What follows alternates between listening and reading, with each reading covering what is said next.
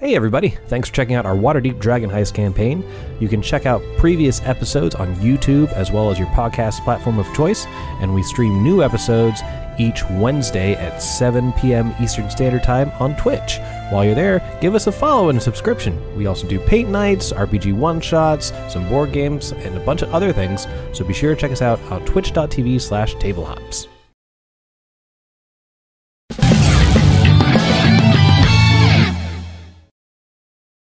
What's up, everyone? My name is Krizik Blackknuckles, but you can call me Krizik. If you want to call me Blackknuckles, I know a great spot for a bar brawl, you weak-kneed mouth breather. I'm a goblin barbarian, and you can usually find me in the underground biting pits of Waterdeep. Swing, swing! Take that, you slimy rat! Ha ha! If I'm not there, you can also find me playing trumpet at the Yawning Portal with my band, Two Napkins Juicy. We're pretty good, I think. Anyway, if you... Hey, who are you calling tone deaf, you weasel face? Come here! Oh, hello. My name is Marv, and I am a kobold. I'm also a cleric for the kindest, most gentle and beautiful five-headed dragon goddess in all of the realms, Tiamat. I have left my home cave to travel the surface lands, spreading her good name and blessings. I've quickly made some new friends, and now, every night, we make different noises together that some people seem to enjoy. Natel Burdun hails from the city of Hartsvale, tucked into the meadow below the mighty ice spiders in northern Faerun. She split her time between the forests, growing her druidic abilities, and the city, where she grew up on heroic tales of her cousin Tavis Burdun, a ranger of legend and renown. Though she's still young for a Firbolg, she begged her cousin and guardian to send her on her own adventure, hoping to create a safety net for his cousin and hopefully help curb her habit of playing pranks on the advisory council. Tavis has sent her to Waterdeep to join the Emerald Enclave in order to bring back knowledge back to the city of Hartsvale. Her hometown has seen an increasing amount of dark creatures come down from the spires and need help to find the root of the problem. My name is Valtreya, of House Margister. But trust me, being of noble birth isn't all it's cracked up to be. I'm constantly asked to use my sorcerer's abilities for the good of the family, Valtreya. Well, sometimes the difference between good and evil isn't always clear. As an Aasimar, this causes a bit of a moral dilemma. When Natel's cousin Tavis asked if I would accompany her south to Waterdeep, I of course jumped at the opportunity. I would finally show my family that I don't need their constant supervision to succeed. Plus, someone has to keep her out of trouble. Hey, Ennui here. Gods, this city can suck. But the most brilliant, and sadly underrated, artists in all of Waterdeep just asked me to help them out. Which I'll do, so long as my parents don't find out I'm out past curfew. I am Thoughtsy. I am the Yuan-Ti warlock of the group. I'm a little bit quieter and a little bit more reserved than some of the other party members. So after the concerts and while we're on our missions, I'm running around making sure we're not eating people and we're staying focused. But for everything that I put into the group, I'm also going through some kind of internal issues that I'm sure I'll feel up to sharing with the rest of our party, and I'll grow to trust them with my internal turmoils a little bit more as we go along. My name is Sneezewort Gurgleguts. I'm the finest goblin bounty hunter in all of Waterdeep. Nobody knows this filthy city better than I do. If you get a fugitive you need captured, I'm your man. Goblin. I'm not one of those fancy rangers who prance around the forest all day. The cobblestone jungle's where I roam, honing my investigation skills at the Sneezewort People Capturing Agency. If you want my help, bring gold, bring jewels, maybe bring food, but no dogs. Welcome everybody to Table Hops. We are now going to be continuing our Waterdeep Dragon Heist campaign, and if you tuned in last week, we kind of left on a big, heart-wrenching cliffhanger as a fireball just obliterated the party. And today we're going to see what fate comes upon these heroes. You might notice our friend Kenzie is going to be role-playing a different character tonight, and some of you who have seen our past episodes might already have been able to figure out who that is, or remember who that is. Yes, there's a big hint. Axl Rose, ladies and gentlemen. So. All right, so we're going to get right in it. We're going to do this a little differently today. I'm going to read a little introduction, and then we have a few little sort of almost epilogues for 3 of our characters, and we'll see how this goes. Firemail in the chat has an Applejack handy to toast our fallen heroes tonight. Yes, I think there will be some tears shed. I hope, not to be malicious, but that means we made a good story if it pulls you in one way or the other. Or perhaps. So let's go ahead and begin with a quick little recap in case you weren't here last time, just so we can, all experience that again together today. Great. Yep. Yeah. You're in for some fun if you weren't here last week. Just heads up. Spoiler alert.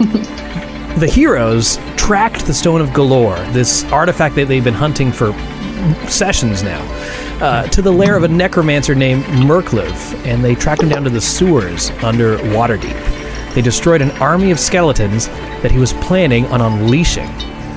They witnessed a battle between Merkliv and a group of Kenku, who were apparently sent by the Xanathar Guild to retrieve the stone. The Kenku escaped with the stone, and Merkliv decimated the party with a fireball spell. And then he went and chased after the Kenku. Our adventure tonight is going to start immediately after that fireball hits. Just so everyone is in where this is, so it makes sense as to how this is taking place. So, knows who's who at the Yawning Portal today. We're going right into it. Is everybody ready? Yeah. Mm-hmm. No. All right, right after... Oh, I think I pointed out, if the character is us, it's right in the fireplace. We found him! That's great. That's the only joke, because I'm going to be pretty miserable in a few minutes. Alrighty, here we go, everybody. Starting off right at the fireball blast. The sound of merriment and clinking glasses fills the air of the Yawning Portal. Three Strings strums the final chord of his ballad to a roar of cheers and raised mugs of overflowing ale. And now, bellows Jernin from behind the bar, the moment you've all been waiting for. 2 napkins juicy! The entire tavern erupts in applause, and you feel the vibration of their stomping in the old floorboards of the tavern as their cheers echo in the stone void of the tavern's namesake. Bonnie embraces Three Strings as the couple turns to watch your performance. Renair and Floon sit with Volo, sloppily raising their glasses, which you assume are far from their first drinks of the evening. Yagra Stonefist is sitting in one corner, with Istrid and Davil, who are both in a heated discussion, no doubt plotting some Black Network scheme. Yagra's attention is completely engaged in the band, however, and she gives a conspirational wink over the rim of her mug. A hissing sound takes your attention to the other side of the tavern, where you see steam emanating off of Embrick's broad shoulders. The Fire Genasi glares at Avi, who is crying with laughter, an empty mug positioned over his husband's head. Embrick playfully shoves Avi before pulling him in for a kiss, gesturing to Jernin to bring 2 more ales to their table. Your heart is filled with warmth as you prepare for your performance, surrounded by the friends you have made in the short amount of time since your first experience in the old tavern. The first notes of your song echo away to silence.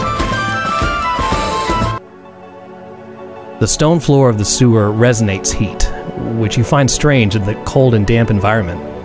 The smell of sulfur hangs in the air, as a memory of blinding light and searing pain overtakes your senses.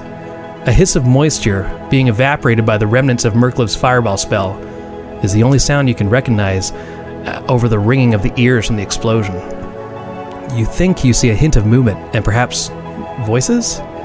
It all starts to fade. You're so tired. All you want to do is let go. And now we're going to start with Natel. So, Natel, in the Facebook chat, I'm going to send you the longest message I've ever sent you. Okay. And this is going to be what happens to you. And here we go, everybody. Let me just... Didn't realize how long this was till I cut and paste it. There you go. The eyes say it all, everybody.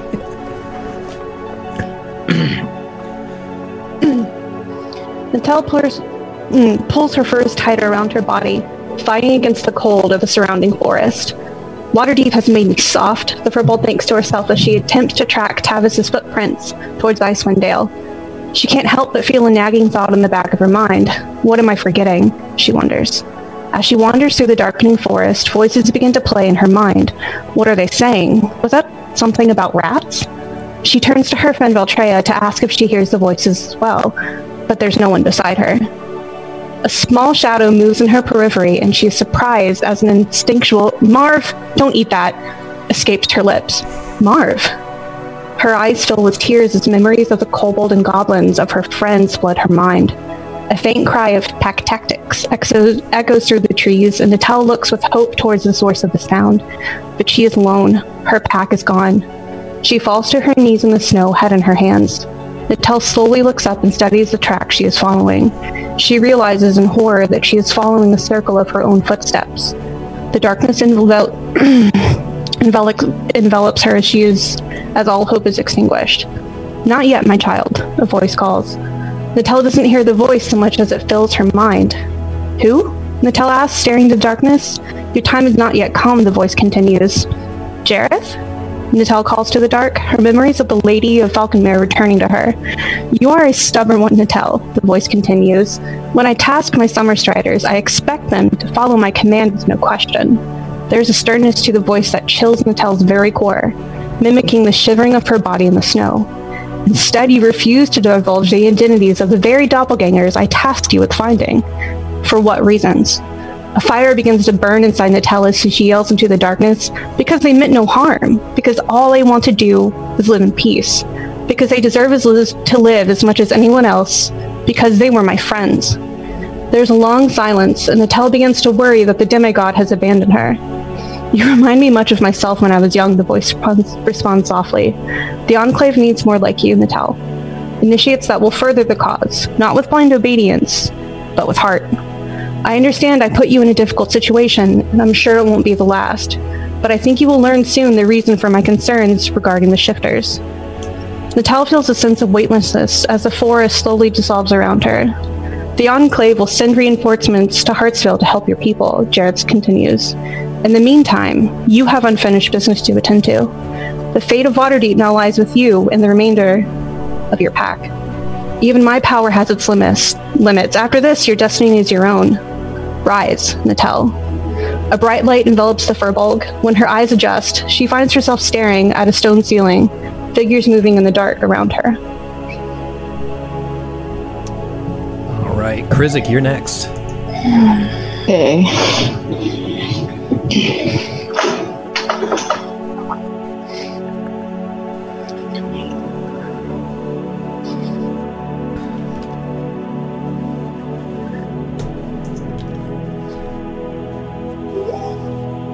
Oh god, these are really long. They're all long. It's great. Come on! It's going to be fun! Krizik yells encouragingly as he puts on his finest garb. Sneezewort looks less than enthused about his fancy clothes. "I can't move in this. I feel ridiculous." But Sneezewort, it's not every day we get to go to the opera, Krizik continues, trying to straighten his friend's gaudy bow tie. "How often are goblins able to attend to such places? We're like the bosh, the fancy people." "That's just it, Krizik," Sneezewort replies with a sigh. "We aren't fancy people. We're goblins. Sometimes I think you forget that." Krizik looks curiously towards Sneezewort, tilting his head to the side. "Well, yeah, of course we're goblins, Sneezewort. But haven't you wanted to be something more?" "No!" exclaims Sneezewort. I'm happy with who I am. I'm proud of it. I'm a green-skinned, rat-eating, dog-chopping gobbo, and I love it." Krizik stares in disbelief as Sneezewort tears off his bow tie and throws it to the ground, stomping over and over. There's a brief moment of silence as Sneezewort catches his breath. "Krizik, you're a good friend. Lots of people don't understand us, but we have each other. Sometimes I feel like you aren't happy with who you are, always trying to be like the Longlegs, dressing nice and eating food that doesn't run away from you. I mean, look at your funny wooden legs." Krizik looks over at the stilts leaning against the door, and then down at the collected fabric of the long pants he's wearing to go over top of them. "Yeah, I guess I see your point." Sneezewort sighs and puts a hand on his friend's shoulder. Look, buddy, the world might not always understand you. Sometimes they look down on us.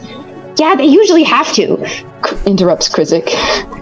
What I mean to say, continues Sneezewort, is don't let anyone change who you are, or make you feel ashamed for being you. You're a hell of a goblin, Krizik, and a hell of a friend. You know, you're right, Sneezewort, Krizik says after a moment of contemplation. I'm still going to go to the opera, but I'm going as me! He yells triumphantly as he tears off his pants in a single flourish. That's the spirit, Sneezewort says with a smile as Krizik gives him a big hug. You go ahead to the opera. I'm going to sit this one out. Well, if you're sure, says Krizik as he heads towards the door. Maybe we can hunt some rats later? Sure. Sounds nice, says Sneezewort softly. Well, goodbye, Sneezewort, Krizik says as he opens the door. Goodbye, replies Sneezewort, barely above a whisper. Krizik turns one last time to look at his friend, but there's no one there. All right, and Marv.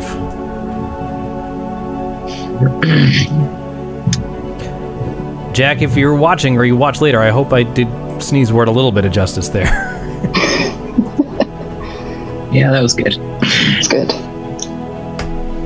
Definitely not crying yet. Not even a little. I think I was the first.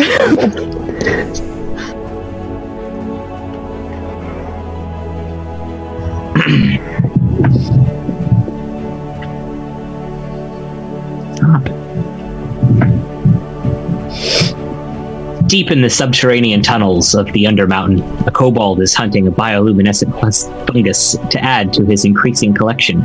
A faint glow directs his attention down one tunnel in particular.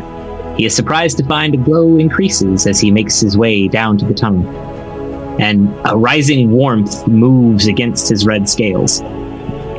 He continues to follow the tunnel to a large open chamber. A magnificent waterfall of molten lava pools into a large crevice in the center of the cave. The stifling heat and sudden brightness of the room cause the kobold to raise an arm, shielding his eyes. The shape slowly emerges from behind the torrential lava, and the very foundation of the cave shakes as it moves towards the tiny creature. The actual size of the figure is hard to conceive as various long shapes move away from the central form, silhouetted by the molten conflagration. The kobold looks up at the figure. Oh, hello, my name is Marv. Yes, I know, replies the figure in a low growl that seems to surround the small kobold, almost as if it's coming from multiple mouths. Oh, well, that's good, replies Marv. Have you heard of the blessings of Tiamat? There's a long silence. Yes, I am familiar, the ominous figure replies. Wonderful, exclaims the kobold. She's the best. I think of all the realms, should hear of the most kind and beautiful queen of the dragons. I agree. I couldn't agree with you more, the voice replies in a deep rumble, perhaps a chuckle. Although, sounds the kobold, I have heard terrible rumors people are spreading about Tiamat may have died. How can they say such horrible things? There's no way that could be true, right? Have you seen our living savior? I suppose you could say that, the figure rumbles. I wouldn't worry, young one. Tiamat is very powerful, as you well know, and a being of such magnificence are hard to keep away forever. This is true, says Marv. Wow, you're really big. I'm glad you don't want to eat me. I'm having a little trouble seeing you, though. It's very bright in here.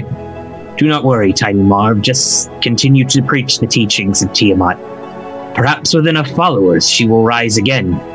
Oh, well, that's a wonderful blessed day that will be, Marv explains. Oh, I'm sorry, I didn't get your name.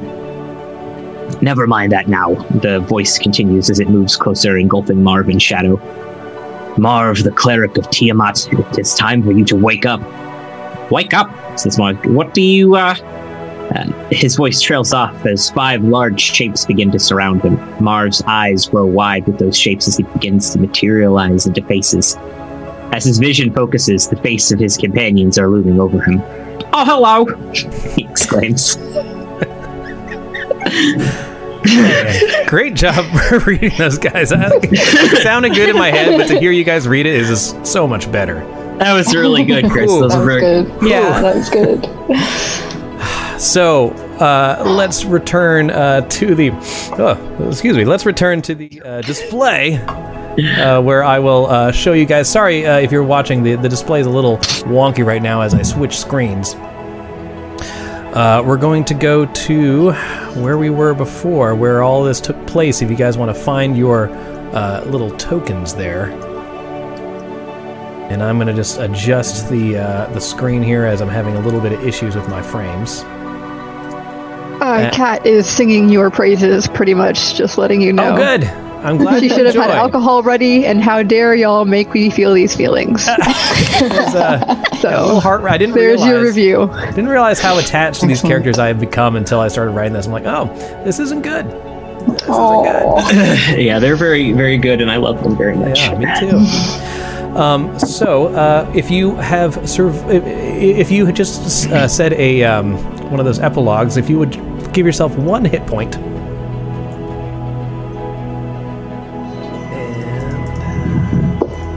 Now everyone should be able to see where we're at.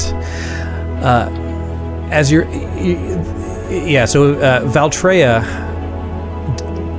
is going to be joining us next week, so I'm just going to give her 1 hit point here. We'll have to hear from her when it's her turn to do that. Now, you hear some sounds emanate from this sewer system, and down the stairs you see figures running in. They don't quite come into focus yet, but you hear Ennui's startled gasp, seeing her friends just in the smoking ash of this room.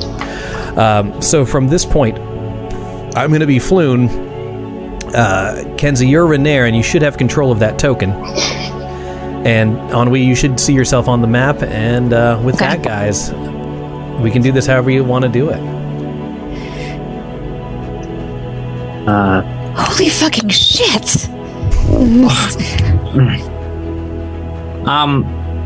I will immediately run over and try to spare the dying on anybody still on the ground as best as I can. I'm closest to Valtreya, so I'm going to try to see if I can, get her where at least she's breathing or something. Rushing over to Valtreya and just sort of checking to see if she is still with the living, you do feel a very soft breath. She is breathing. She just appears to be in critical condition. You also see that she's rather splayed out, and her hand is just right below Krizik's shoulder. So you assume that, before this went down, maybe she was casting some healing magic of some sort. Okay.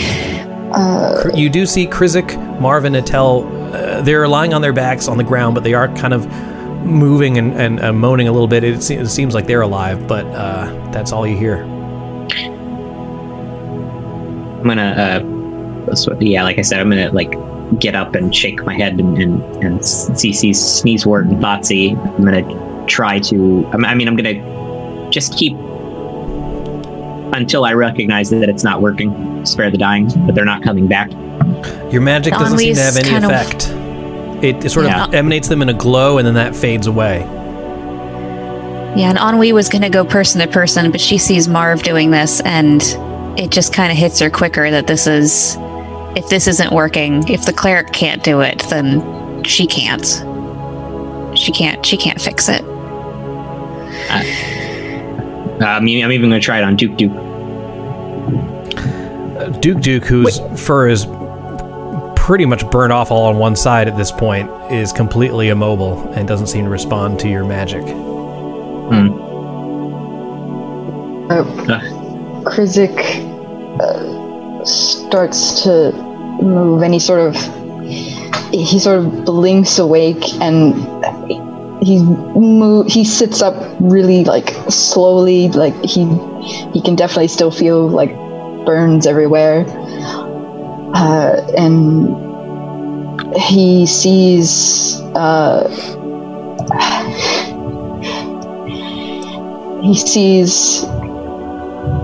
Sneezewort, and he sees people moving around, and he looks around, and he's like, that was rough, guys.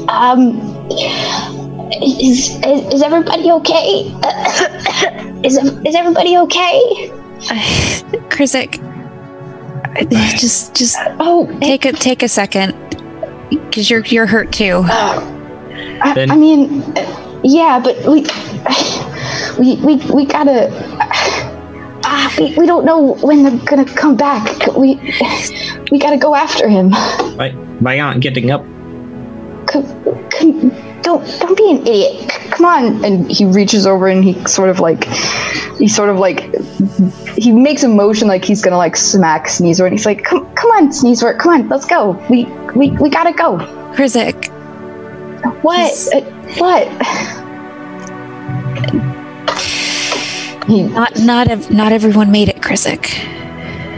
Krizik sort of takes a moment to realize what you're saying, and he looks over at Sneezewort and sort of he looks confused at first, and then he sort of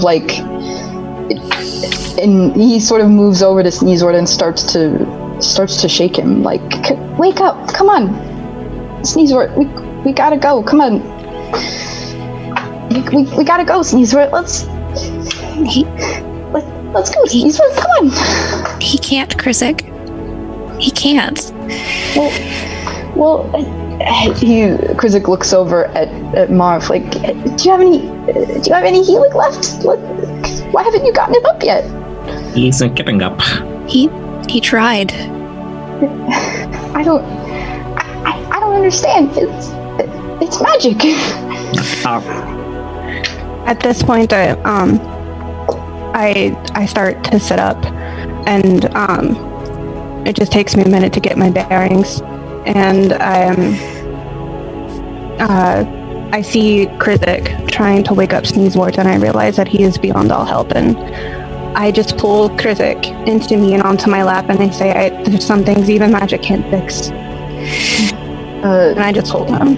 And I'm kind of moving through at this point because Natel's got Krizik, and even though Natel's hurt, she's okay. I mean, we need to get Valtreya out, but no one's, like, just for the sake of, I've seen Marv tried to heal Thoughtsy, but I'm heading over to see if there's anything. You know, is she breathing? Is she anything? And there just isn't. She's gone too. When Natel starts to pick up Krizik, he resists a lot. He keeps trying to. He's getting sort of hysterical. Like, he's really trying to. He's still trying to get back to Sneezewort's body, and then after. I mean, he's still really weak, and Natel is just bigger. So eventually, Krizik just sort of he starts crying, like he starts to cry, and then it just sort of builds, and after a while he just sort of like collapses, and he's crying into his hands, and you can hear him saying, like, he's just sort of muttering to himself, but you can hear, like, not Sneezewort, not Sneezewort too, not again, no. So Floon is in full sobs at this moment. As you look over, he's trying to keep himself under control. Renair, also with tears in his eyes, you do see a slight tremble, which at first you think is sadness, but as you look into the expression on his face, it seems to be like pure rage, seeing that the people that saved his life are now, some of them have passed away. Yes, this is a very rageful face. Why aren't they getting up? Though. I understand death. I get it's all death below us. Everything is death. But why did they die? We were looking for a rock. A rock, right? That's all it was? A rock? And they... It was a rock that led to treasure. And people are greedy, and they will do horrible things for greed, Marv. I got out of there when I left. It's, you know, everybody is always on the verge of dying. It's not an uncommon thing to wake up and your entire family's slaughtered next to you. You just move on and go about your day, but you don't care. Up here, though, everybody seems to care, but everybody still kills everybody. I don't get it. Yeah, I don't get it either. If everybody cares, why are we doing this? Floon recounts how him and Renaer came out of the tavern and saw smoke emanate from apparently a sewer entrance and strange hooded figures running out. And they went to look and investigate. On the way through, they ran into Ennui, and Ennui, knowing that what her compatriots were up to, they put the clues together and ended up finding them down here. Floon and Renaer did see the figures run by and saw the direction they went, but they were moving quickly. And then a small gnome in wizard-like garb chasing after them soon after. If Renaer probably is feeling revenge at this point, Renaer, Kenzie, he's very hot-headed. Yes, we're gonna go after them right now. Hey, hold on. No, We've got No. I'll go after them right now. Y'all heal up. You're not going by yourself. You should come back up with us and maybe just be with us. That would be very nice. It looks like Valtreya still needs help. I'll carry her out. The first thing is we need to get her, and we need to. I guess we need to take the others somewhere. Would everyone? I don't want to leave them down here. Gather around for just 10 minutes and hang tight for just so that we can get out of here safely. I don't want to lose anyone else. Yeah. Okay. Are you saying you would like to rest for a short period of time? No, I would like to spend 10 minutes to cast Prayer of Healing. Fair enough. Okay.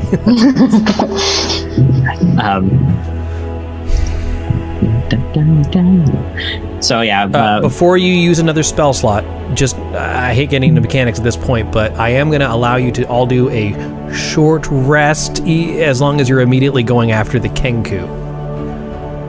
Does that make sense? Yes. Yeah. I don't really want to immediately go after the Kenku. Fine. Not necessarily doing that, but you are allowed a short rest before you get out of the sewer, is basically what I'm saying. Right. Oh, okay. Yeah.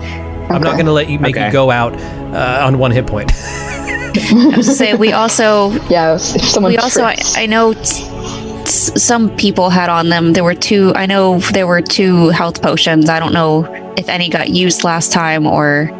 Take Thoughtsie's health potions. I was gonna say, I think Sneezewort had the other one. And I still have healing spells left too. Yeah. Guys. I think your comrades would want you to have those potions.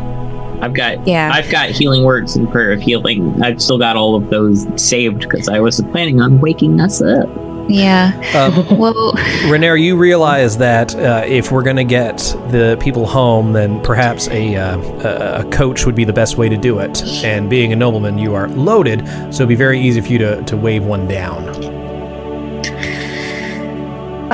I put Krizik down, and I just check myself, and I realize that I've completely lost all of my hair. And I reach up, and I feel like I've lost half a veneer too. It's just completely burnt off. And I go and I pick up Sneezewort, and I go and I pick up Thoughtsy, and I'm like, okay, we need to go now. Okay. I'm gonna go over and pick up the piece of shit slab of wood that I constantly use as a shield and see that it's scorched to high heaven, and I'm just gonna leave it down there. It's not worth it. Krizik is kind of like, he's stopped crying at this point. But when Nattel goes over and starts to pick up Sneezewort's body, he's like, no, I'll do it. I'll carry it. I'll carry Sneezewort. Please let me carry him. Oh, I have to. Please. Can you carry him? He can. Yes. Okay. He is small but mighty. He literally has rage to fuel him. Okay. Yeah. I'll put Sneezewort's body down in Krizik's arms. So, as you know with me, resurrection, no matter where it comes, you don't come back fully whole. I like Natel's flavor of the burnt hair and damaged ear. Krizik and Marv, I need you to do the same thing, and if you don't want to decide now, I can rando for it later. How I look, you mean? It could be that. It could be something emotional scarring. It could be something like that. Oh, but you don't come back whole. Well, yeah. So, like my besides my tried and true piece of wood that I use as a shield being disintegrated, basically, Marv is he's feeling very empty, and a lot more of Tiamat's sort of presence is in him right now. Whether he knows it or not. Yeah, and then he's like maybe one of his little cobalt horns is broken, cracked. I kind of also felt like you nailed it on the head, where he's kind of feeling remorse for the first time. He's not used to that feeling, so I think that is good. And Krizik, what do you think Krizik is? How does this? I think when the fireball went off, Krizik dodged. He tried to dodge, and so he kind of threw an arm up in front of his face, but so part of his face, from all up the side of his face, there's a huge burn scar. Okay. And because of his mohawk, because it's shaved on the sides, it you can see it his ear on that side is ragged. Okay. And it reaches all the way back, and yeah, his mohawk is burned down, it's basically stubble at this point. All right, very good. So Renair, you and Floon are able to track down a coach large enough to carry your party. Just then, the city watch appears to the scene, smoke rising from the sewer system up into the streets. What would you like to say to them? I don't even know. You can say whatever you want. Let's roll for initiative. Oh god! In a rage, I'm killing everybody. I think at this point, Ennui is trying to help get people moved upstairs and just go from there. And do the City Watch say anything to us first, or do I need to start that conversation? It looks like you are. Because I don't know how aware of her surroundings she would be. I think someone would have to say something to Ennui first. I don't stop to talk to them. I just am on autopilot to go to Falconmere to talk to Jareth and figure out what to do. Because we're obviously we obviously probably look a mess. They're all singed. The rest of us have been crying, things like that. So, I mean, the City Watch is going to know something happened, but I don't know that they're going to imagine that, we murdered these people. As they approach you and everything's sort of coming into focus, you see a look on their face, not of accusation, but of concern, as they're basically looking to see what happened here. One of the, it looks like to be one of the officers you recognize as one of Sneezewort's friends, Janelle Steelshield. They worked cases before. Just going to keep killing us, aren't you? And so they are looking towards you with concern, so they're looking for answers. Natel is rising up with Thoughtsie's corpse in her hands out of the sewers, hell-bent on heading to Falconmere.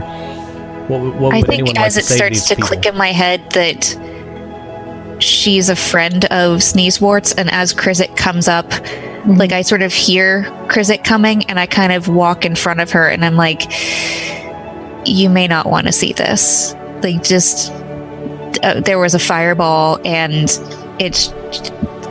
Sneezewort didn't make it. And I'm trying to kind of in that protective sense of look, I don't know if you want to see this. We didn't, kind of way. As you say this, Krizik sort of appears behind you carrying his friend. She doesn't see the full-on damage done to Sneezewort, but from what you're saying, she does recognize that that's who's being carried out. You see her eyes kind of well up with tears. She looks towards her men as she composes herself, says, help these people however they need it.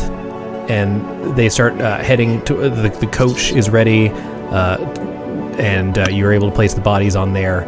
Yeah, we have one more down below that she's injured. She can't get up on her own. Can you help us get her up, Valtreya? She's alive, but we need to get her back and get some help to her. So Floon is already trying to help her up, and a couple of the City Watch go down and also assist, and they get Valtreya's body onto the coach as well. The City Watch pays the coachman, and basically that's where you get to go. So from here, everybody, we're gonna see where our adventure takes us. But I know that Ennui is going to have to depart, and for canon's sake, we're going to say that Ennui is going to accompany me of Valtreya to whatever temple or wherever they're going to get help to heal the fallen compatriot, and we'll see what happens. So stay tuned, everyone. We'll be back in just about 5 minutes. See you soon. The characters made it, some didn't, as we've got a coach to take the adventurers back to recuperate and rest up. The Necromancer and Kenku have darted off to the darkness, lost sight of them, and the City Watch has come to help the heroes. As you are you walking beside the coach? Are you getting on board, or what are you feeling on this point? Probably pretty worn out.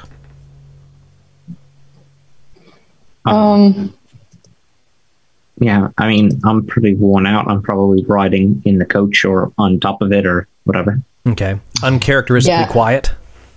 Yeah, I think Krizik is still cradling Sneezeward's body, but he's sitting in the carriage. Yeah, I haven't let go of Thoughtsy. Renair, you may be having a identity crisis at this moment where you haven't really developed this character, but yeah, I'm sitting here like I don't know how to play like a nobleman. This guy is just he's a party boy, but he takes himself seriously, and so, like whenever he takes himself seriously, he takes himself exceptionally seriously, and he tends to dive in head first before. He's very rarely seen serious, but when he's serious, he's full on. When he's serious, is he like Angelette full fury? Yeah, usually punch first. Awesome. There Let's you go.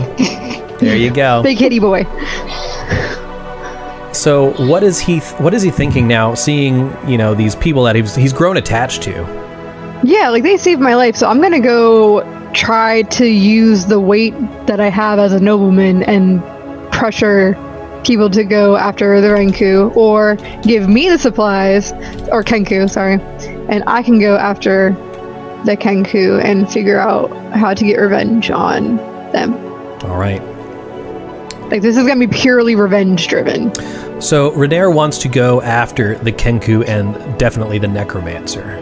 Yes. Yeah, him first. Like, Krizik, what is your goal at this moment? Or is it still too fresh to really formulate one? I think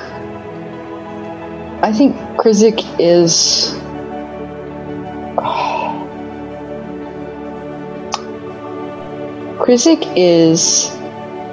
still somewhat in shock, but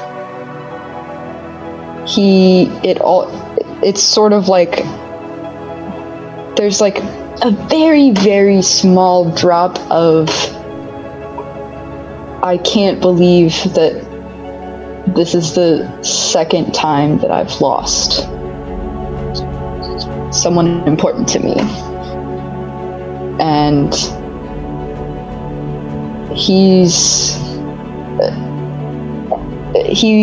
wants to,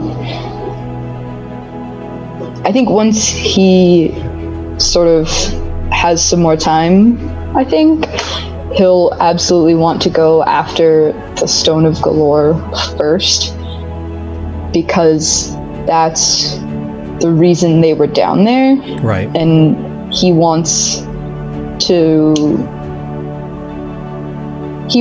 find the Stone of Galore for Sneezewort, and then after that he's going to want to find the Necromancer. Fair enough. for himself. Natel, what's going through your character's mind, or your mind? So, Nutella just feels like a feeling of abject failure. Like she failed to keep her family safe. And Firbolgs only live, with 4 to 10 other creatures at a time. So this was her family. And she wants to go after the necromancer, not out of a sense of revenge, because she never feels the need for revenge. It's not really in her nature, but to protect who is left. Fair. And how's Marv dealing? What does he want to do? Marv will, he's feeling very frustrated. He feels like he didn't protect the people with his gifts well enough, and this is the first time in his life he's experienced loss, even though he's lost a lot. He'll absolutely go with Rainier right now to take care of it. All right, so he's feeling that same need for vengeance. As the coach is slowly moving along, some of the watch begins to disperse the crowd that's gathered at this explosion site. Steel Shield is staying with. You see like a respect on her face for Sneezewort. Apparently their relationship went a little deeper in his bounty hunting expeditions. Apparently they knew each other pretty well. As the cart is slowly moving north, I'm assuming you're going to want to head towards the temple closest to your home, which is the Holy Hands house for Valtreya. That seems to be that's where you guys went to speak with the dead with the gnome. That's probably the best place. Or you can try Falconmere. It's really up to you guys. I think that's where Natel would go, just because she doesn't know anybody else at any of the temples. She's not from here. Okay. So the standard operating procedure for the watch would be to take injured people to that temple, because it's open to everyone. It's like an open healing house. It's a hospital, basically. So if you are asking to take them to Falconmere, they could probably be convinced, but they most likely have never set foot in there. Okay, I think Natel would be more concerned with figuring out how best to honor Thoughtsy and Sneezewort at this point. Okay. Not taking care of, hurts. Fair enough. So with this, I need everybody, all 4 of you, to please roll a perception check. Okay, I haven't even pulled up my character sheet.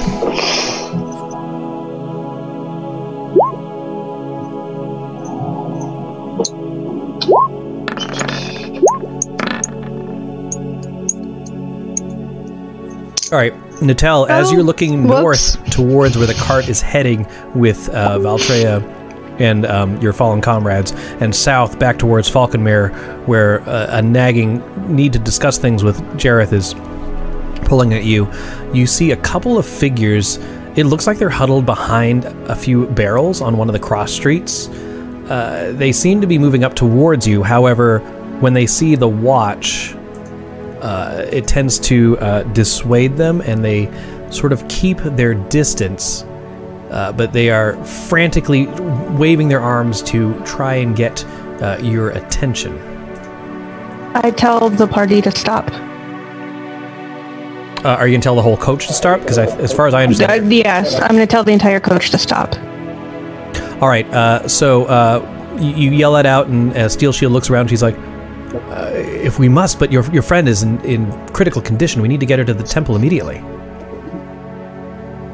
Did we not heal Valtreya? No, she's not dead, but she's unresponsive. She needs to go. Oh shit! I want to healing word her. Okay. Well, this is a plot point where she needs to go to the temple. Yeah. Okay. So you could disembark from the coach, but it's heading to the hospital. Okay. Or you can look closer. That's fine. I look at Krizik and I'll meet you guys there. And I hop off. You Wait, see where are you Natel going? pop off the wagon. What would the rest of you like to do? I'm sorry. I'm having a little trouble understanding the layout right now. Oh, sure. It's confusing. Where are we heading, and why? And So who is stopping us? let me just set the scene again. So on the map, and I'll show everyone at home this green X is about where the explosion happened. The cart is taking Valtreya, who's in critical condition, to the house of the Holy Hands house near your manor house to recover her. She's alive, but very injured. Ennui doesn't want to leave her side. She's going to get her the help she needs. This coach is heading north towards that sort of hospital, let's say. While you're riding in this coach, Natel notices a few figures waving frantically at her. And just to make it even more clear, as you look at the figures, you notice that they're quite young. You notice a sort of rotund little gentleman, and then the girl Nat, the mute girl, Squidly, the tiefling is not among them. He's not there, and the two urchins have tears in their eyes, but they look to be afraid of the watch. So now it's basically what you guys like to do. Alright, yeah, I'll ask Kurzik. Kurzik, would you mind staying with Thoughtsy and Sneezewort? I'm gonna go talk to Jinx and Nat. They're trying to get my attention, but they don't want to get close to the guard. Chrissy's like, yeah, whatever, yeah. So, not to railroad you, but I'm kind of hoping you all go check out these kids. Okay, yeah, that's fine. Right, fair point. I'm ready to go kill the wizard. That's fine too. Yeah, Krizik. Yeah. If you guys insist that Krizik comes along. Wait, then. Is Ennui with... Ennui's going to be staying with Valtreya to make sure she gets the help she needs. Oh, okay. Well, if Ennui is staying, then I'm like...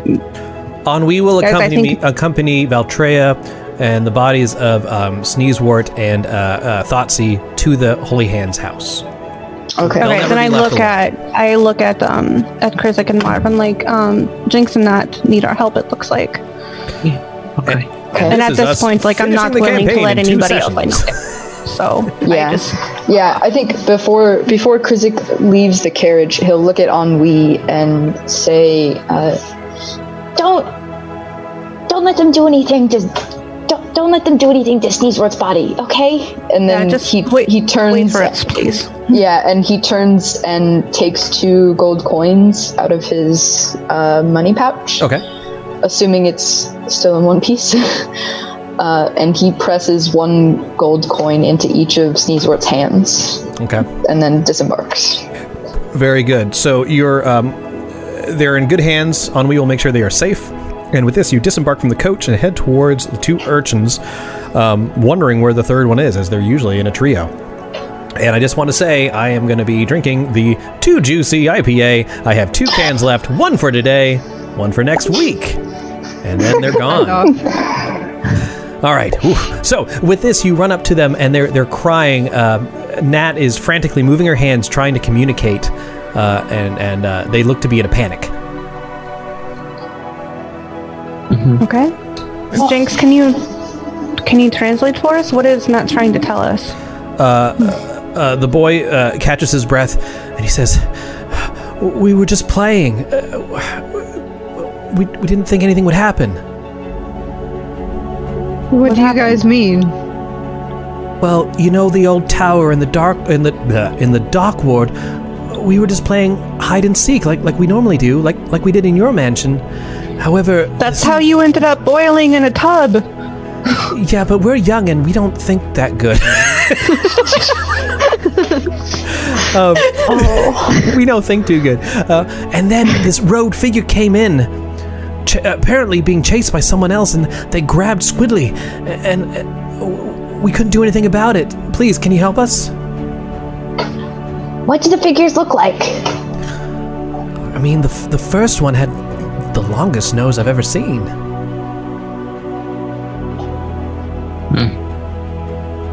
like a black piece of shiny nose.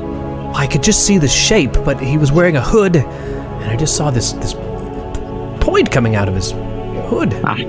Yeah, okay, that's one of the bird things. Are there any crates or anything around here? Sure. All right, I'm gonna smash one. Do it. You just smash it in rage, startling Nat as she jumps back. It's fun, and I pick up the biggest piece and I strap it to my arm. Just point where they are. Quick, follow us. And they start scampering off, darting through alleyways. It's hard to keep up with them as they seem to know the city like the back of their hand. Eventually you come to a large tower. It seems to be in the top of the tower. There's a small light source of some sort, maybe a torch, and you hear some sort of commotion, strange noises, but no words you can decipher. Okay. Once they show us the building, I bend down to Jinx and Nat, and I tell them to go to back to our house and wait for us there. Under no circumstances are they to come in with us. Where's the red one? Huh? What? Where's the red one? I'm asking where the... He's the one who got captured by the apparent Kenku. Okay. He's in the tower, apparently. He's in the tower. Yes. Okay. The two urchins look to you. Nat stomps her foot and then does some sort of gesture with her hand. Who Jenk says, "Nat's right. We should come with you. We can help." No, please don't. We just lost 2 of our party members. I can't lose anybody else today. Please go wait at our house. Lost? What do you mean? We'll talk about it later. Just please go wait for us, and we'll be back. All right. The two sort of huddle up, and then Jenk says, "Well, you've always been there for us. We'll do what you say. We'll meet you back at your house." Thank you. And the 2 urchins disappear. The tower looms in front of you. Krizik squares his shoulders, and he's the first one to head to the door. Oh, okay. I'm second, apparently. You gotta keep up with my little legs. I kind of get in front. You catch up quick. All right, hold on. Before I go in, I do an inventory of how many healing potions that we might have left. Okay. I don't know how many that is.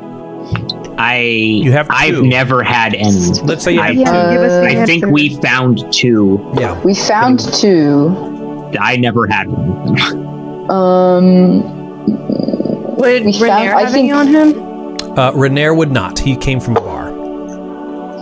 I think Sneezewort had one. You know, following that logic, I do get in a lot of bar fights. I think I should have stacked up at least 2 any night before I go. 1 for the bar fight and 1 for the hangover afterwards. Nah, you usually win the fight. So canonically, I'm a real bitch. I get a black eye and I'm in pain. I will give you 1 regular healing potion as a hangover cure. Thank you. Okay. There we go. Yeah, I think you should I'm just see a pretty black sure screen at Sneezewort this point, had everybody. one of the healing potions, so I'll go ahead and say that. I think you had 1 from Krizik, 1 from Thoughtsy. Yeah. Oh, okay, gotcha. Let's just go with that. Okay, and I just all right before I see Krizik and I see Marv running, and I'm just like, guys, you get hurt, you tell me right away. Yes, the same. Everyone, please. I'll be better this time. It wasn't your fault, Marv. None of this is your fault. It wasn't your fault. The door to this old ancient tower is ajar.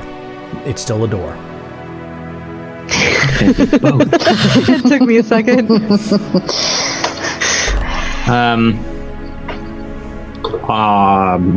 Krizik doesn't everybody gets up to the door, and Krizik just tries to shove it open. All right, without taking any precautions, Krizik bashes open the door, and inside you see an old, what seems to be some sort of vestibule. There's vestibule, not vegetable. Vegetable. There's rotting tapestries adorning the walls. Mud and dirt have accumulated on the floor. If you wouldn't mind grabbing your Dudamicles and placing them in here, Kenzie, if you don't see Renair, I can throw him in there for you. I don't know if he's in your journal. Which one is the door we just came in? Here we are. Top north. Here, yeah, the top one. Okay. You're heading south. Sneezewort is the anti-Dubois. It's not letting me click and drag him. Okay, I thought I might have to do him. Where is he? Renair, he's like almost at the bottom. Kaboink! Oh, he's on the wrong layer. Sorry. On the wrong layer. Don't know how to do things. Oh, Marv is inside Renair. Oh, I don't want to say. Oh. Oh, no. There you go. He didn't appear until after you moved me. I didn't see him. Sorry. I had to move him over. Yes, I couldn't click on him. All right, so we're all here. There's a door to the south. Renair, you know that this tower was owned by a wizard at some time, but that was a long time ago when you were just a kid. No one seems to have owned it since. So it seems to be an abandoned tower. There is a door to the south. Okay. I'm gonna go in first and kind of just gingerly open the door. What is Renair? That was class-wise. He is not a class. He is a swashbuckling NPC. Yeah, so I don't know if I can check for traps or anything. Everybody can check for traps. It'll just be rolling your wisdom. So you have a record sheet for him if you alt-click on him, but it's going to be a little different than you're used to. Yeah, did that do it? Yeah, you would just click wisdom. Okay. And yeah. Cool. Seems good. Seems totally safe. All right. I'm going to gingerly open the door. Where did you learn how to do that? I had a really good friend once upon a time. Boom, and the door opens. You see an old fireplace. There's a soot stain. It's soot stained. There's a lidless iron cauldron hanging on an iron hook on its hearth. These kids really don't learn their lesson, do they? Are there any children in the cauldron? The floor is littered with shards of broken glass, burned scraps of paper, twisted pieces of metal, and bird droppings. There is a stone staircase, spiral staircase leading up, and that seems to be where the noises are coming from. Okay, let's go.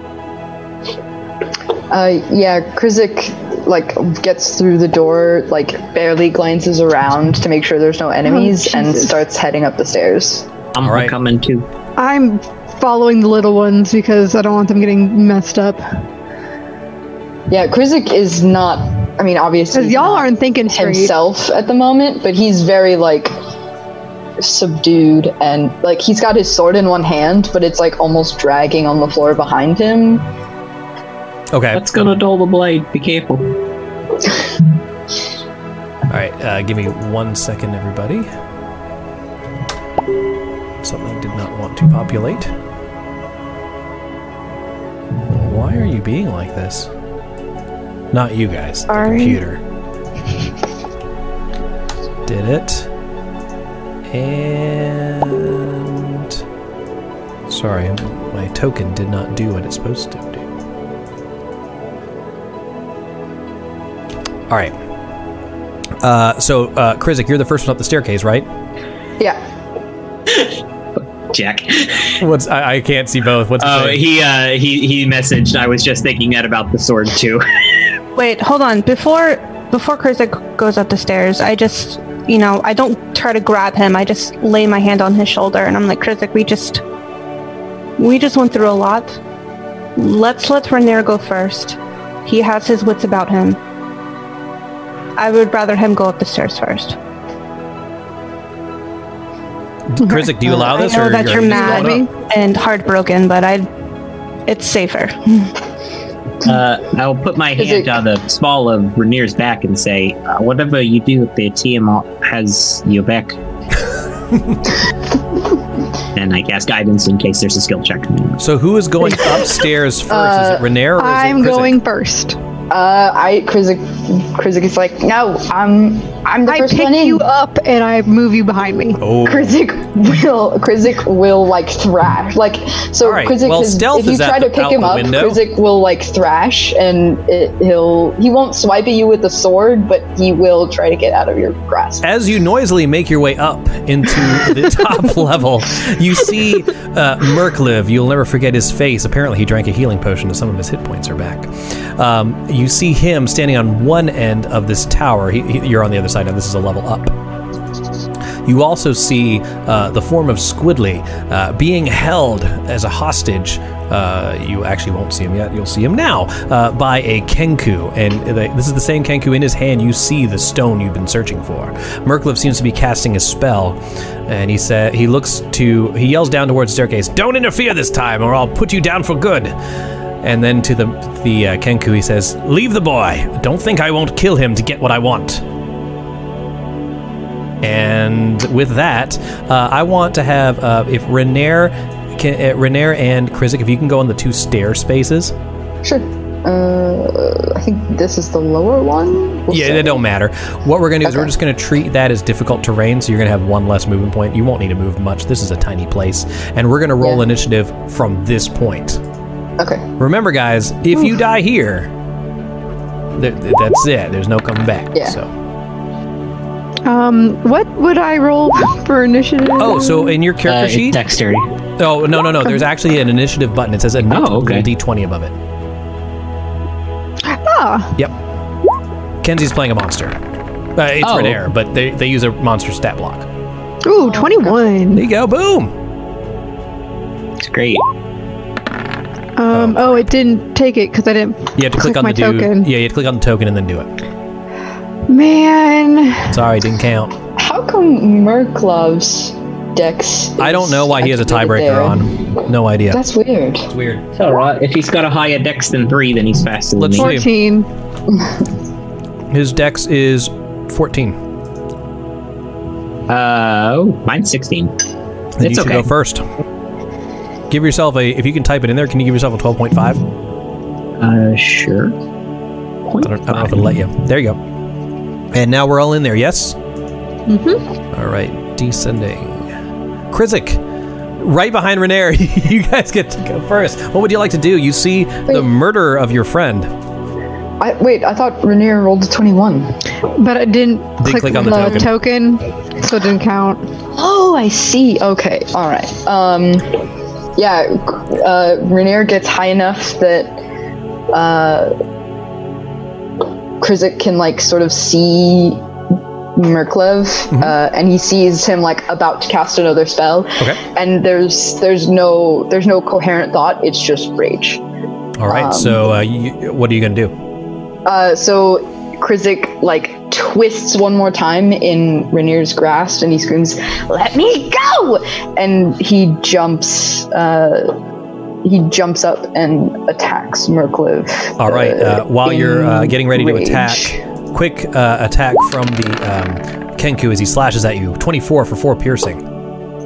Okay. So because the rage was a bonus action, you can take half. You can take half. Okay. Yeah. Okay. So as you jump to get this, the Kenku, surprised at you vaulting off the staircase, just managed to get a quick slash at you, but the pain doesn't even register as your focus is on Merklev.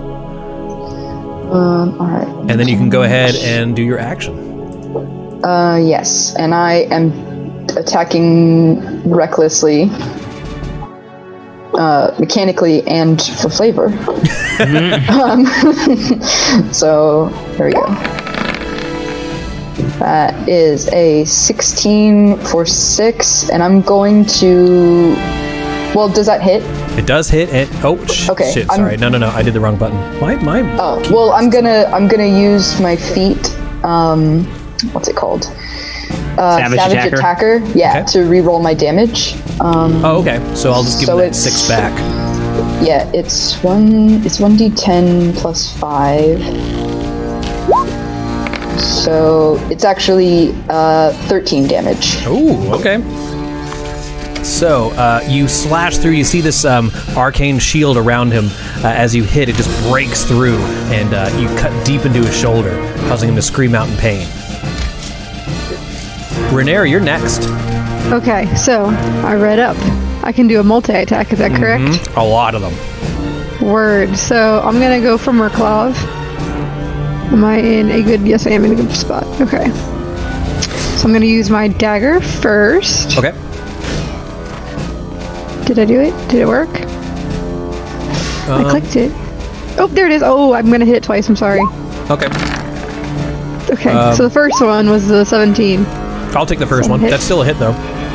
Okay, cool. So 5 damage for that, and then I get 2 attacks with my rapier. First attack. 20 for 7. Jesus, yep. Oh, actually, that's going to do it. Now, before... Yeah, you're going to kill him. You're going to kill him. Oh, and I got another 20. Yeah, he's already been injured. But nice. You can, if you like. You could. Do you want to deliver the killing blow, or do you want to set it up so I'm Krizik gonna set it aside and give it to Krizik. And Marv, can I let Marv come up here? No, kill him now. No, okay, I'm gonna kill him now. Flavor. So, Renair, you can't wait for Marv. He's still downstairs. Okay. I'm behind them. Yeah, you're coming up the staircase. Yeah. But really, in this position, you guys have been kind of struggling up the staircase, and you're kind of double teaming Murklov. Can I let Krizik do it? Yeah. So, Krizik, you can just describe how this happens. Yeah. Okay. So, I think.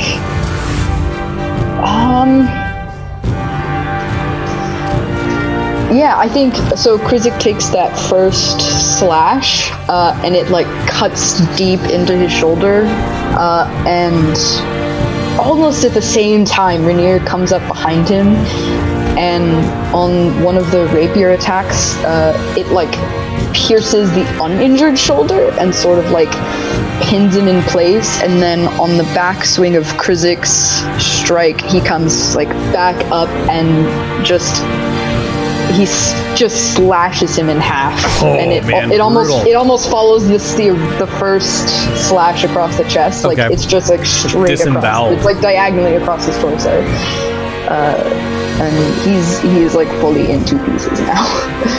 So does it like slowly slide off? Like it's delayed? Yeah, it's definitely like the cut. Yeah, and then he absolutely. So with that, Murklov falls dead with a surprised look on his face. And the last thing you hear him whisper is, "I was so close."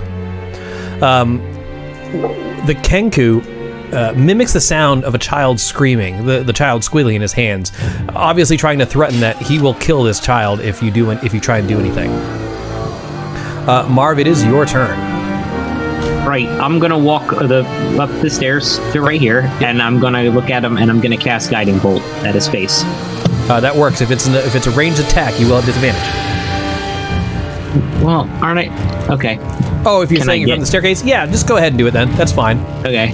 Well, I mean, I have more movement. I can get to a place where I'm not. It's either you do disadvantage or I give him partial cover for the awkward shot. Well, can I just finish my movement? Yeah. I've only moved 5 feet. Sure. Knock yourself out. Okay. Yeah.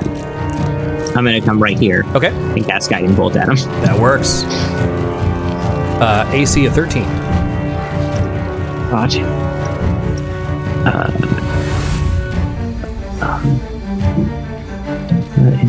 Oh, okay.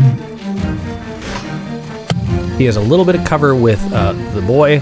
If you fumble, you will hit him. Okay. I'm gonna cast it at level 2. Okay. So that is a thing. How do I never know? Fucking. Angela, are you eating strawberry Pocky? Emotional support Pocky. Yeah. Pocky friends. Hold on. Pocky pals. This is what I'm snuffing on. It's a giant box. Oh my god. That's not supposed to be 5d20. I'm sorry. I was trying to say a d20 plus 5. That'll hit. Excellent. Man, and then I think at 4th level it's 4d6? At 2nd level I cast it. Okay, so I think 5. While you're getting those dice ready, these... Target, the 2nd level is 5d6, yeah. Okay. Yep. I was gonna say, I've used that enough as Kimmer. I should know. And he gets no save. It's just an attack. So he's hit. This is just an attack roll. Let's do it. It's a spell attack, yeah. And then I don't get my bonuses or anything like that. It's just 5d6. Okay. Yes. I'm good at spell casting. Holy shit. So you see this rage fill up with Marv. You see his eyes begin to glow as this bolt shoots out of his hand with more ferocity than you've ever seen, and the Kenku is disintegrated around Squidly, who falls to the ground. All that's left is his cloak as he dies. You hear this thunk as something heavy hits the floorboards of the stone floor of the tower. Squidly looks up to you with relief, and then he looks towards these pointy things. See what I'm talking about? Yeah. Those are arrow slits, and he points towards one. He says, "Look out!" And through the arrow slits come these rather small, grapefruit-sized beholders. Oh, God. Ooh.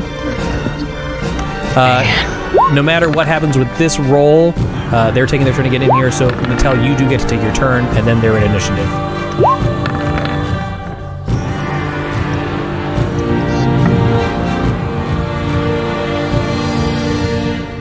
So Natel, what would you like to do?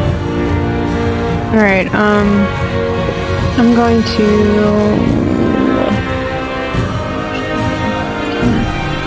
Alright, how much movement is going to take for me to get upstairs? Just count those spots as rough terrain. You don't have to count double for Renair. So 5, 10, let's say 15 feet and you're up. Okay, so 15... I'm gonna go here. Okay. And then I'm going to cast Flame Blade. Sweet. Okay. So, and I'm gonna attack this brazier. Okay. So that's a 9, and then it's my melee spell. Would that just be my spellcast proficiency to add on to it? No, the melee. If it's a melee, your spell attack modifier should be on your sheet. Okay. So your spell attack modifier is 6. It's a plus 6. Mm-hmm. So that's a 15. That does hit. All right, and it's 3d6. 16 points of damage. Awesome. So running up, seeing just the chaos around you and the rage of your fallen friends, you just cleave this gazer in half, and he splashes against the wall like a water balloon. Super dead. Oh, good. Okay. Good job. Anything else?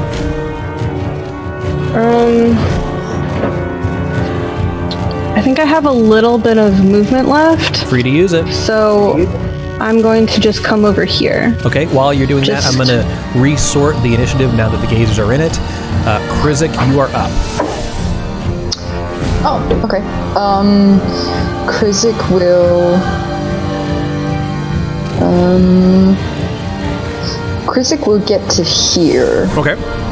And he'll sort of like... He'll grab, like, as he's passing by, he's almost trying to, like, trade spots with Squidly to get him away from the gazer, and he'll grab Squidly's shirt and be like, "Get downstairs, stay there," and sort of, like, push him towards the stairs. He stumbles and runs down the stairs. Yeah, and then he'll turn around and attack the gazer. Let's do it. Once again, attacking recklessly. Okay. Unfortunately, 11 to hit. That is not going to hit. You swing, and he just bobs out of the way as you spent too much time talking to Squidly, trying to get him safe. Weren't able to focus on the gazer. The gazer next to Natel is going to go next.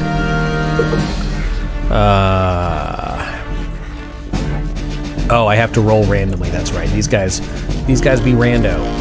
They have rando. They're wild. Wild eyes. 2 of the following magical eyes at random. Reroll difficulties. Choosing 1 or 2 targets. It can see when it's everybody.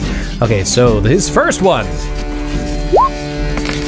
He uses telekinetic ray. He has 1, 2, 3, 4, 5. No, he only has 4 targets because this little boy has run downstairs. I'm going to roll 1d4 to see who I hit, starting with Natel and going counterclockwise. That's Natel. So Natel, you need to make a... Are you medium or large? I think I'm only medium. Okay. You're medium. You count as large for carrying. Gotcha. So you have to make a strength saving throw as you feel your body being pulled up by his telekinetic ray. Nope, never mind. He is unable to lift you up. You see him like vibrating with struggle as he's trying to like mentally lift. I just kind of look down at him. I'm like, really?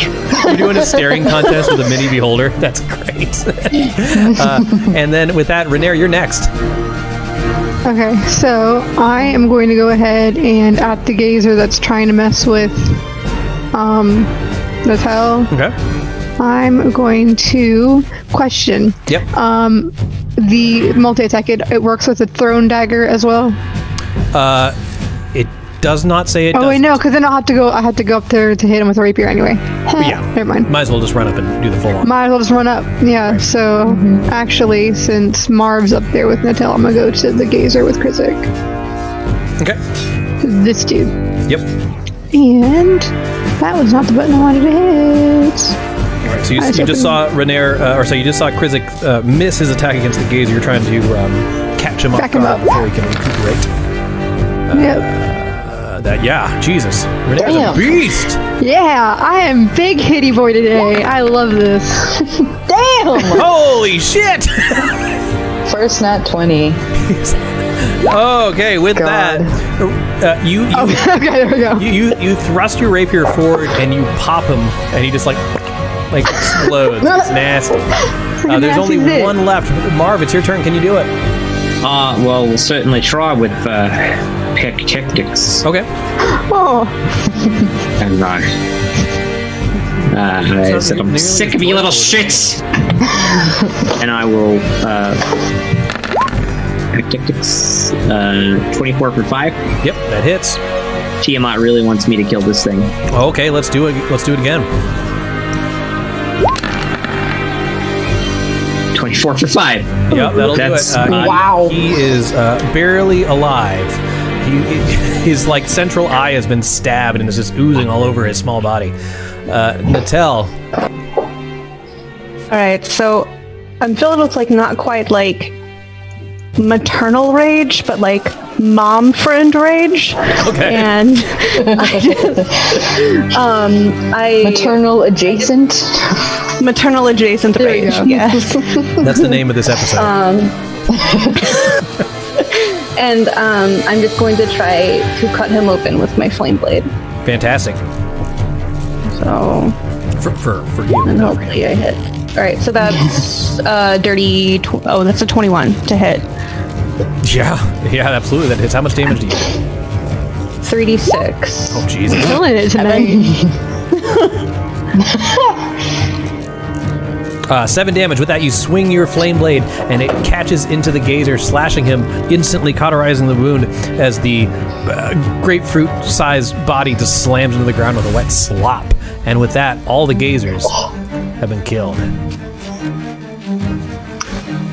Okay. Way to go, guys. Under her breath, Natel was just muttering, like, no one else, no one else, no one else, like, while she was attacking.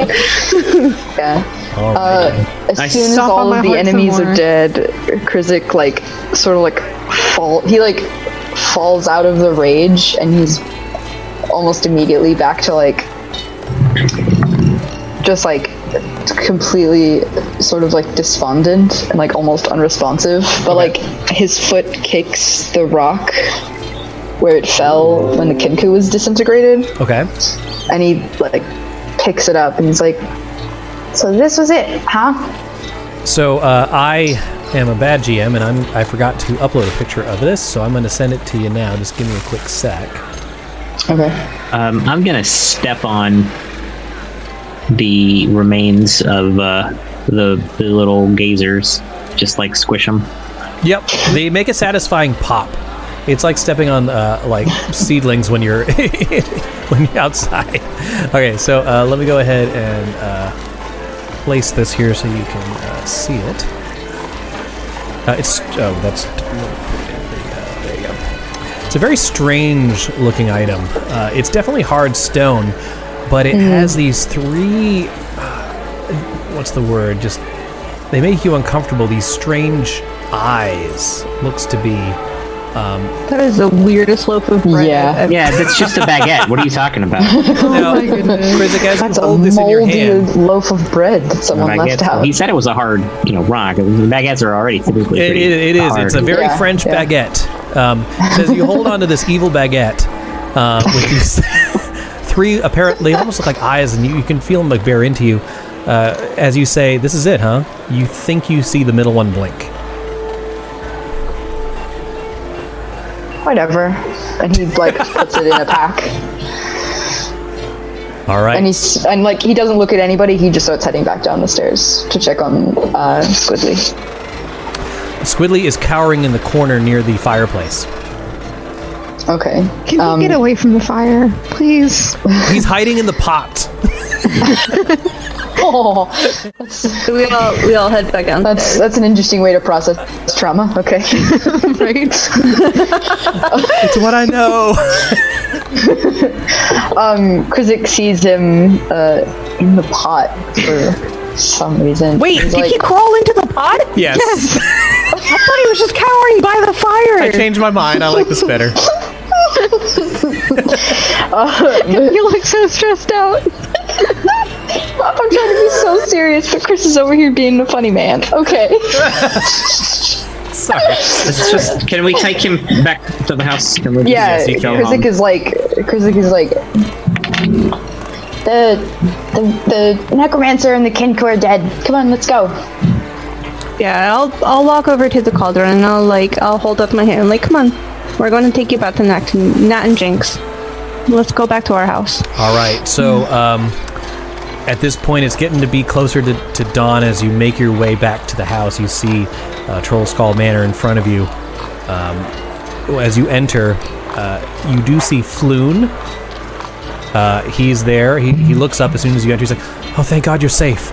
They brought Valtreya and your friends to the House of the Holy Hands. They hope they'll be able to recover her soon. I just didn't know where else to wait." And he embraces Renair. Okay. Now that we've brought Squidly home, I look to Marva, Chris, and I'm going to head to the, what is it called? Falconmere? The place. No. the House of the Holy Hands. Yeah. Yeah. Okay. Yeah. That's. I just like them. Do you guys want to head over to the temple? I will come later. I need to go get something. Now, as you're discussing where you're going to go, you do notice that the construct you left laying on its side, looking out of the hole that was drilled into the floor, is now sitting at the bar. Wait, I don't think this is weird because I've never seen it. Functioning? Doesn't appear to be. It looks as still as it was before. Krizik looks back and forth because he's like, no, I put that thing on the floor. And then he looks over to behind the bar and he's like, Liv, did you move the thing? Floon looks at you curiously. Who are you talking to? The ghost. There's a ghost who lives in the house. He's fine. He's our ghost bartender. Told me that before I waited here housekeeper. For you. He won't hurt you. He might throw a tankard at you, but that's fine. Throw a glass. Just be clean. Just pick up. Be prepared to duck. The place looked pretty good when I got here, actually. Was the thing sitting there when you got here? Thing? The golden man. The Nimblewright. The Nimblewright. Oh yeah. I figured he was a decoration. He was sitting here when I got here. Okay. Well, I'm sort of going to bed. Krizik is a little frustrated now. He goes over to the bar and is there dust or anything on the the countertop of the bar? So you sit on the bar, you take the stone and you slam it down on the table, You notice all its eyes are closed now. And there's actually no dust. It looks like someone dusted recently, which is strange. Yeah. Krizik sort of like looks like up and down the bar, like as if he's gonna see Lif standing there. But he says again, he's like, Lif, did you move the nimble right? There doesn't seem to be any response. All right, yeah. He just like shrugs and he's like, okay, whatever. And he turns back to Natel and he's like, holy hands. Yes, let's go. I don't even have. I just look at it and I'm like, no, and then I turn back around and leave. Yeah. So I am going to head down into the cellar where I sleep and where also Sneezewort slept. And as I pass by where he sleeps, I'm going to pull out just the saved dead rat I have and leave it on his bed, and then I'm going to go to my hole that I've dug, and I've sort of dug into the ground underneath the wall, into the ground, and like I have like a weird little cavern that I sleep in now. And that's where I'm just going to sleep. Okay. I want to go and see them, but I need time. I need time. Renair, Floon is sort of, glad you're okay and looking towards you as to what you want to do. He looks tired.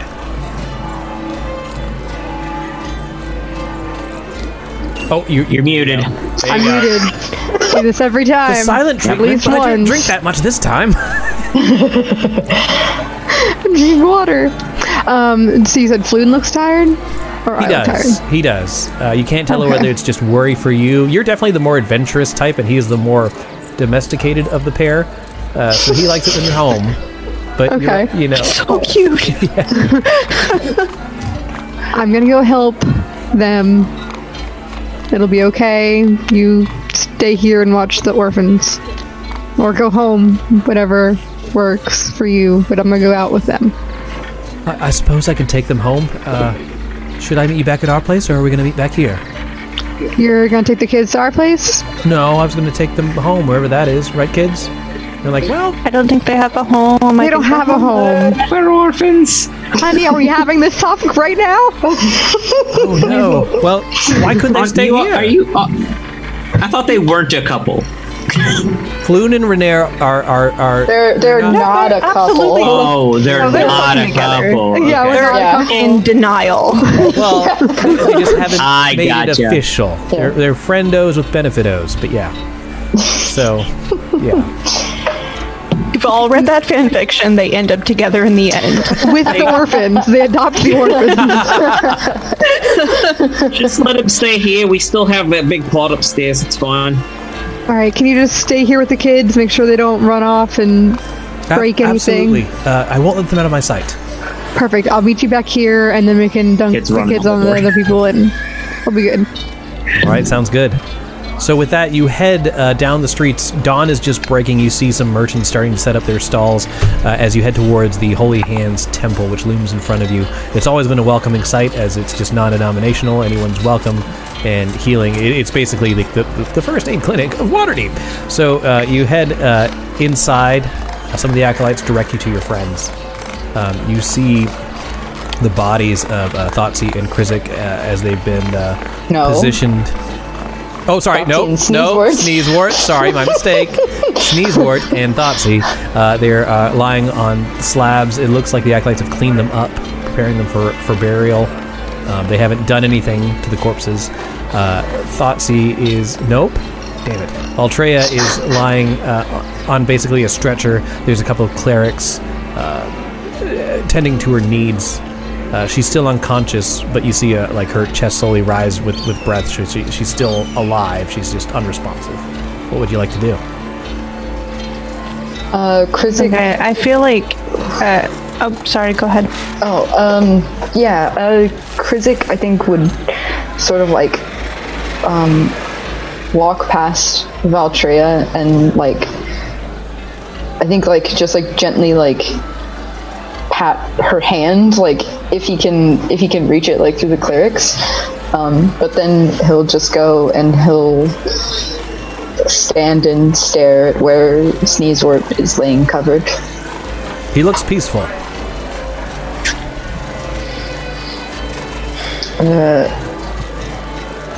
Natel?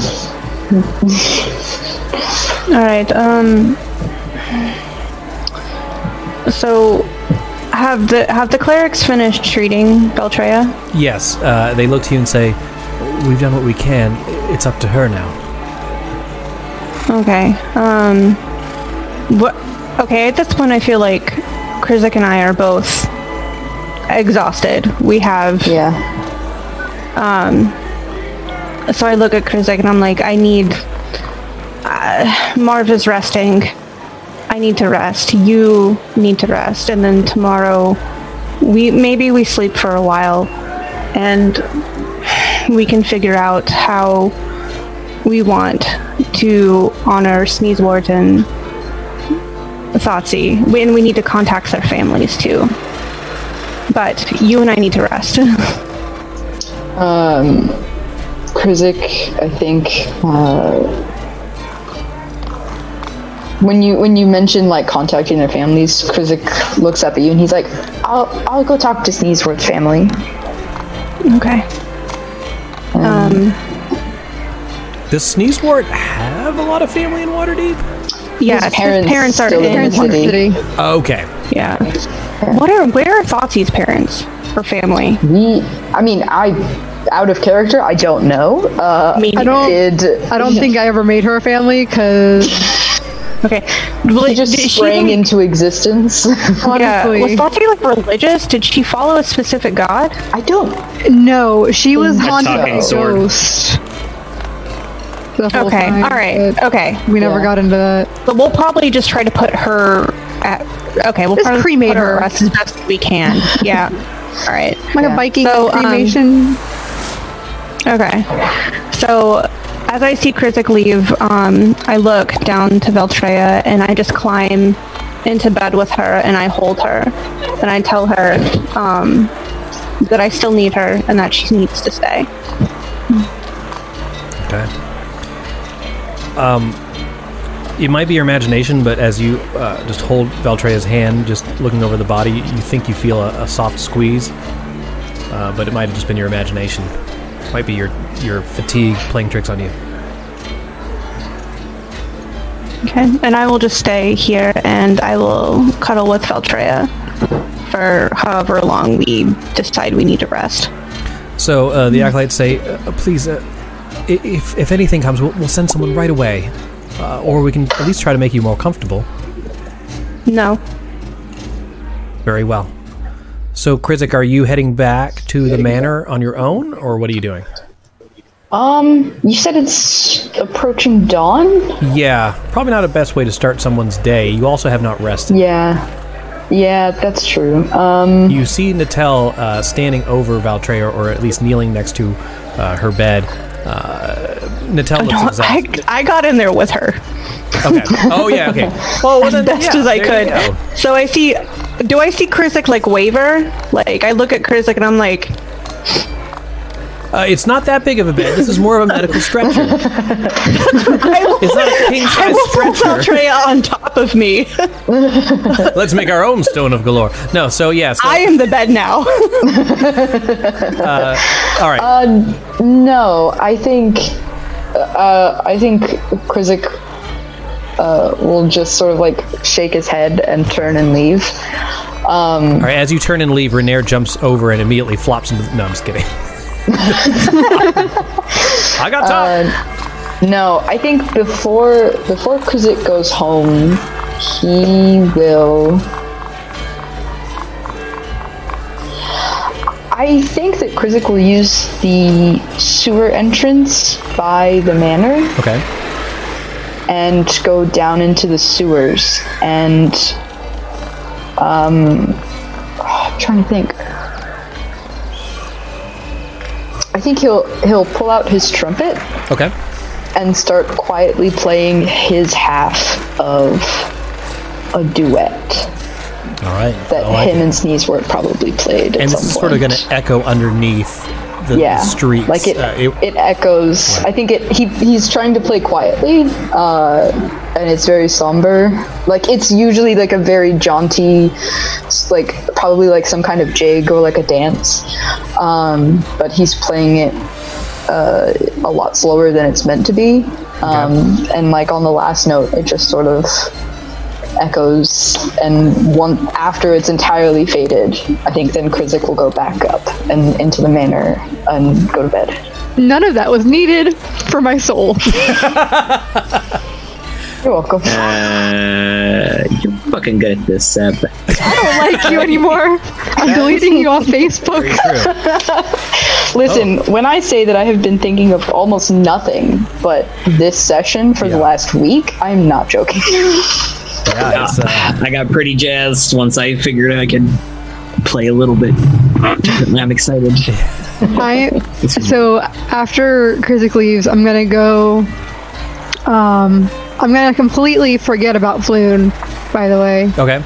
And I'm gonna go to my office, like to my house, to the office, and I'm gonna start like researching and trying to find out who Sneezewort's parents are, so I can get an address. Okay. And get everything ready for Krizik in the morning. Yes, you can absolutely do that. This would be a little out of character. You could probably hire someone to do it. But I'm like full of like rage still. Okay, sure. Because like they were my friend. Like so, I go and completely like this is what I need to do, and I go ahead and do all the legwork. Firemail says, "Thanks for playing Sneezewort off, Krizik. If only he'd still be there to make everyone else's ears bleed with his crank harp." That's Jack. So Renair moves over towards... Is that Jack? It is Jack. It's got to be. Is it? Oh, nice. So with that, Renair departs, looking for leads to find Sneezewort's parents. Krizik, you're heading back to the manor house? Yeah, I think he probably gets back and sees Floon and the kids still sitting there. I'm sure Floon is trying, like, almost unsuccessfully to keep their attention because they're children. So you head to the manor house expecting to see Floon and the children. However, when you open the door, standing directly in front of the door is Nim's Nimblewright, and he's pointing towards the bar. He's immobile, but standing in that position, pointing towards the bar. As you look past him, you see Floon standing there, standing exceptionally tall with a vacant look in his eyes. In his hand, you see the Stone of Galore. Ah, fuck. The kids are over. You just got a brand new cauldron, and they've all hidden in the cauldron. And oh my god! All three of them in this cauldron. It's a really big huge cauldron. And you see Floon's eyes roll back in his head, and in a deep voice that is not his own, he says, 3 keys to find the dragons. Just go to sleep. Yeah, I'm trying to... Marv, you hear shouting from upstairs. Do you yell, go the fuck to sleep? I just bang on the ceiling. No, I'll go upstairs if I hear things. I'll go like, what's going on? Yeah, it's been too long of a day. Dude, it's morning. How many people are going to knock on the door? I've already changed my hit points. What the fuck is the problem? I think Krizik, like, keeping like half an eye on the Nimblewright, he like edges past it and like further into the house, and he looks staring at Floon. He addresses Nat, Squidly, and Jenks. He's like, "What happened?" You're like, he touched the stone that was on the bar, and he started talking in another voice. The strange metal man at the bar, he stood up and started moving towards the door just as you came in. What has Floon been saying? Something about dragons and 3 keys. It's all very strange. It seems to have taken over his body. With that, as you're contemplating it, you hear him say, Royal blood, shape changer, and the third thing. No, not the third. Where is it? Royal. And construct.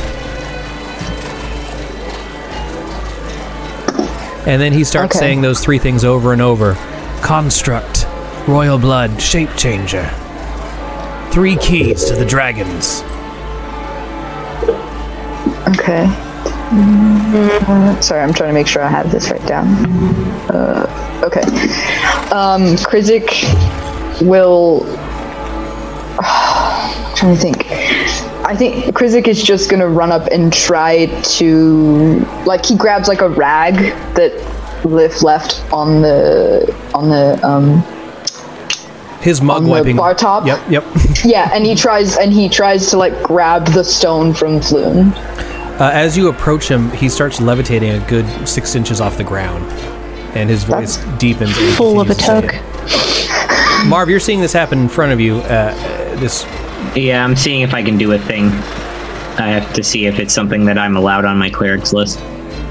Yeah, basically Krizik is going to like grab the rag and try to like grapple Floon to get the stone away. Like he'll hop on, like he'll jump up onto the bar, like the bar counter.